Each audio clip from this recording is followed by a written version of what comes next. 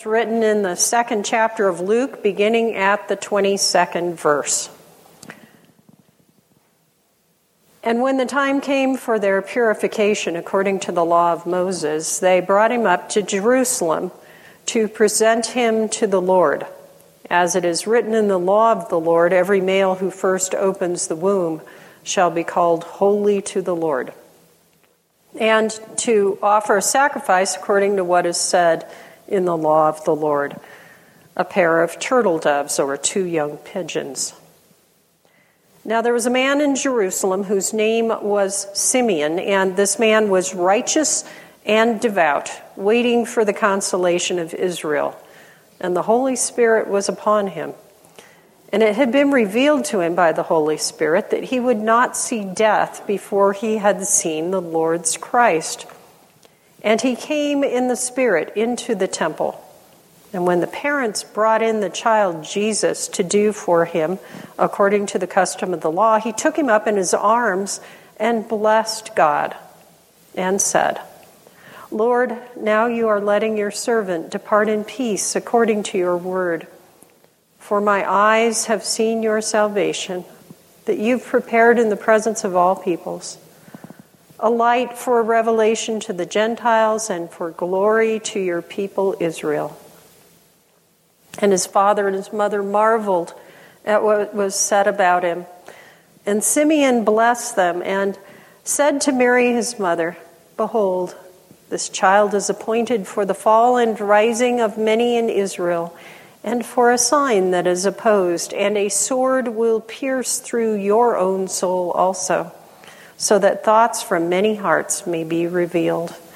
This is the word of the Lord. You may be seated.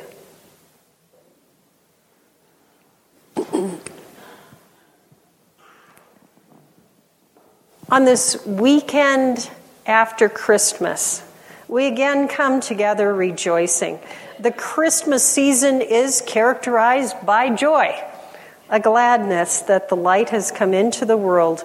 God has taken on human flesh in this newborn babe. We rejoice with the angels on high who said to the shepherds, Glory to God in the highest, peace on earth, goodwill toward men.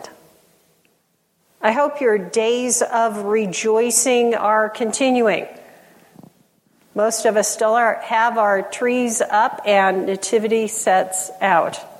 If your nativity set is like mine, Mary and Joseph prayerfully attend Jesus in rough-hewn surroundings. Shepherds come to the manger, sheep by their sides. The Magi and maybe a camel or two rub elbows with the shepherds, gazing at the newborn babe. Of course, in reality, the shepherds and the Magi did not come at the same time. The shepherds come on the night of Jesus' birth. The Magi will not arrive until sometime later, after they see the star in the night sky, which marks the birth of Christ. They'll travel hundreds of miles to see the Savior. And then when the Magi depart Bethlehem, so will the Holy Family. It's then that Mary and Joseph will take baby Jesus into Egypt. But I'm getting ahead of our story just a bit. The tale of the momentous events surrounding the arrival of the Magi is our narrative for next week when I'll be preaching again. There's only one account in Scripture of an event that happens with Mary and Joseph and Jesus, an event that happens in between the coming of the shepherds and the coming of the Magi. That event is the story I just read in the gospel lesson for today. The setting for this account is the great temple of the Jews in Jerusalem.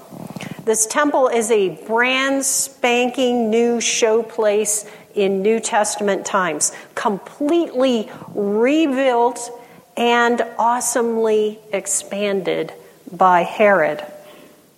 Sadly, this is not one of the great sites in Jerusalem today. In AD 66, the Jews rebel against the iron fist of Roman rule. It's called the Great Revolt. In response, the Romans besiege the city and bring total destruction as punishment when they reassert their rule. The shiny new Temple of Herod is obliterated in AD 70. Today, one of the great shrines of Islam stands on this spot. So whenever you read in the Gospels of an event in the temple, this is the place. It was a tremendously busy site. On the day of our Gospel story, Mary and Joseph are there with baby Jesus, but they are just 3 people in the crowd. They would have been just one little family among thousands pouring into the area around the temple in Jerusalem. The reason Mary and Joseph have come is because they are faithful, obedient to the law of God. They will conduct their lives and do for that special infant son what is commanded in Scripture.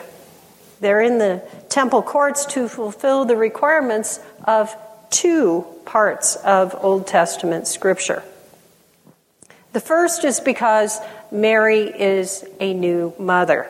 Having given birth to a son, she is presenting herself in the temple complex 40 days after his birth as directed in Leviticus 12. She must offer a sacrifice to God. The second thing Mary and Joseph have come to do on this 40th day is to present and dedicate baby Jesus. Now, keep in mind, circumcision happens on the 8th day of life, so this dedication on the 40th day is a later ceremony. What you need to imagine here is the temple complex full of buying and selling. People in the outer court are buying animals for sacrifice. Money's changing hands. Money changers convert other currencies into approved coinage.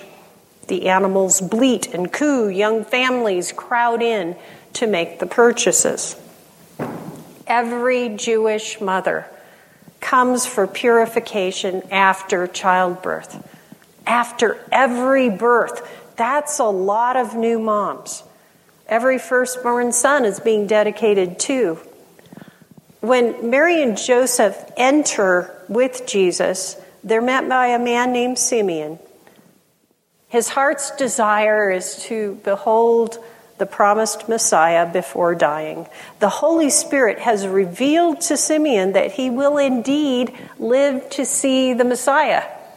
He's been waiting and waiting. When Simeon arrives and looks at the crowds in the temple, he couldn't know that this would be the day it would happen. He'd been looking a long time. No doubt he imagined what it would be like, the day when he'd finally see the Messiah. What do you think he'd been expecting? Probably a great man, someone distinguished, a polished speaker with leader written all over him. Nothing in the promise told him that it would be a tiny baby.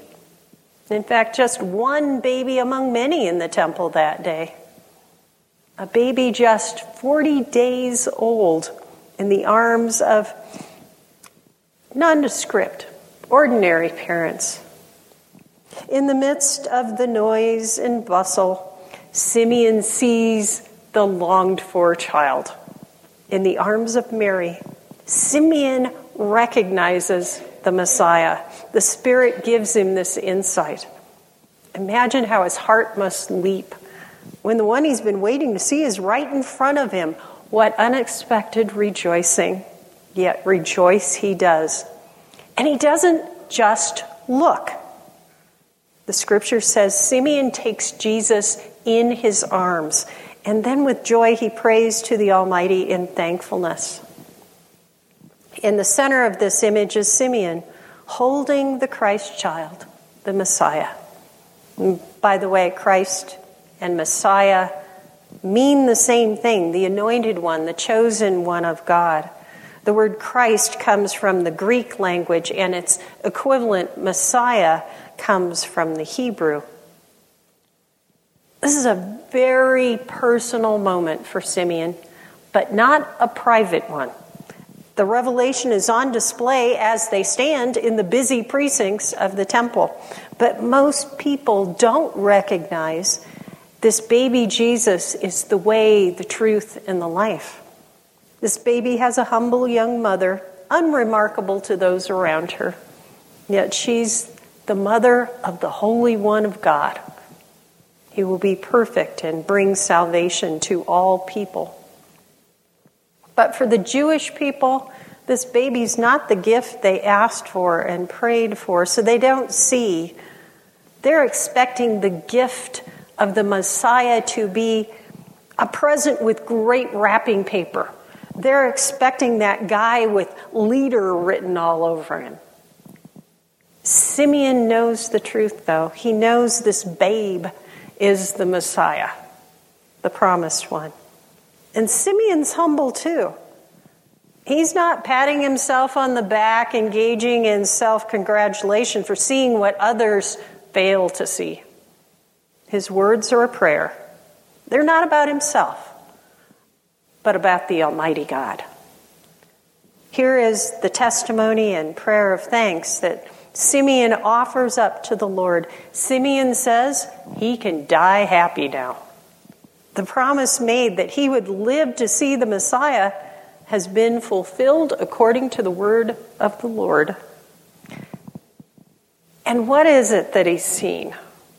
It's not just a sweet baby face. He sees the Lord's salvation. Do you see that? Simeon says, "My eyes have seen your salvation." Simeon sees the Messiah, the one who saves.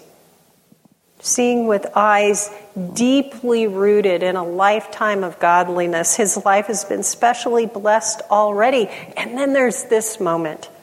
It's the summit of his lifelong experience with God. The Spirit has whispered to him, "Yes, this is the one." Here we see Simeon's prayer, which must be emotion-filled. Scripture tells us that Mary and Joseph marveled at the moment. We might wonder why they marvel. Mary's known since the angel Gabriel announced to her that this child would be the Son of God. Her kinswoman Elizabeth also declared this truth again when the two women met while pregnant. Joseph has had dreams and heard the talk. They already know this baby is the Messiah. So why do they marvel? They are amazed because Simeon knows the truth. This stranger, this old man they've never met, gets it. What an astounding revelation. Simeon speaks of the salvation of God, a rescue operation that is indeed amazing to behold. This tiny infant, just 40 days old, is God's Messiah sent to secure salvation for the people. Jesus is the longed-for promised one of the Jewish Scriptures, our Old Testament. Through centuries of shadow and desolation, the prophets speak of the anointed one to come, the Savior. He will bring light into the darkness. Now notice this next bit in what Simeon says. The Messiah is not just for Israel. The Messiah will be a light for all nations. Simeon's using Old Testament imagery in this prayer with the use of the terminology of light. He's referencing Isaiah's prophecy of the Messiah to come. And in the Gospel of John, Jesus will call himself the light of the world. Jesus' declaration with these words is that he's the Messiah, the one promised by the prophets of old. And by the way, the artist here gets the reference too. Notice how baby Jesus is the light source in this painting, illuminating a world in darkness. The Jews were looking for a Messiah, but it's important to note that the coming salvation would be for all people, Gentiles as well as Jews. Simeon underscores this. Simeon's words contain powerful truths about Jesus the Christ. First, he says, his eyes have seen salvation. You see, salvation's not just a religious term. Salvation is a person. That person is the little baby Jesus who grows up to be a man and takes on the sin of the world. Simeon knew Jesus, the Messiah, wasn't just a light for the Jews. He was a light for the entire world. That's pretty important. Not many of us are genetically descended from the Jews. Our ancestry isn't going to buy us anything. Fortunately, the promise of salvation is not something we must earn or something we must have been born into. It's a gift. Salvation is pure grace, God's unearned love. That's what the baby in Simeon's arms is all about. The love of God, pure, unearned, for everybody. This is the first Sunday of the Christmas season. We're focused on the coming of Jesus Christ into the world. The story of Christmas is for all humankind. The sweeping work of God through the ages, the love of the Lord, the promise fulfilled, are all embodied in the tiny baby held in Simeon's arms. Jesus didn't come just for a select group of people. Jesus came for all who would believe. That's why the Christmas story isn't just about a few Jewish people 2,000 years ago. Jesus came for you and for me and for all people, fulfilling the great promise of the ages. He is the solution to our problems. He's our Savior. In the arms of a humble, godly man rejoicing in his presence, we see who Jesus is, the one who saves. Simeon's ready now, ready to die in peace. We too can have peace in this truth, and even more than Simeon, because we know the rest of the story. Salvation is ours today in Christ the Messiah. We can have confidence that our sins are redeemed by Christ. And so today, we continue our rejoicing. Amen.